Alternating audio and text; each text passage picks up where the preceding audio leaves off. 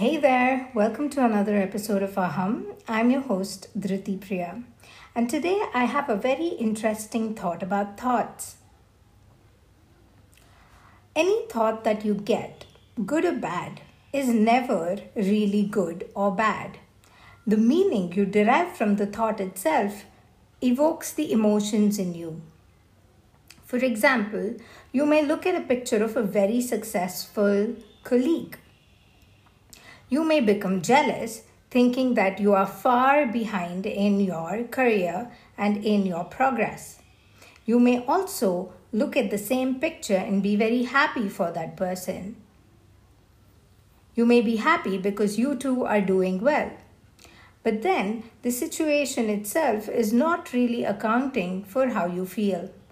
What you're making out of the situation, the meaning you're deriving from your experiences is actually constructing the emotions you are going through. Every day, the quality of your emotions actually decides how you feel about your life. If you're feeling angry and frustrated and irritated, even though you have everything or even though you don't have everything, well, you're actually living a pretty low quality life.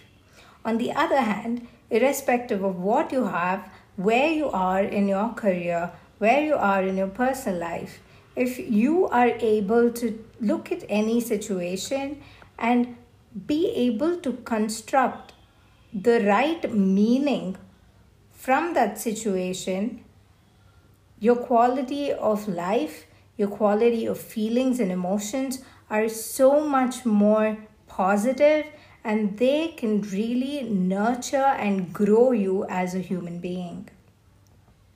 On that thought about thoughts, I would like you to think, what meaning do you give to every experience in your life? Do you draw a meaning that brings you down, or do you draw a meaning that actually uplifts you, empowers you, and treat yourself in a way that you take care of how you feel? Thank you so much for listening. I look forward to catching up with you in my next episode. Until then, have a great day.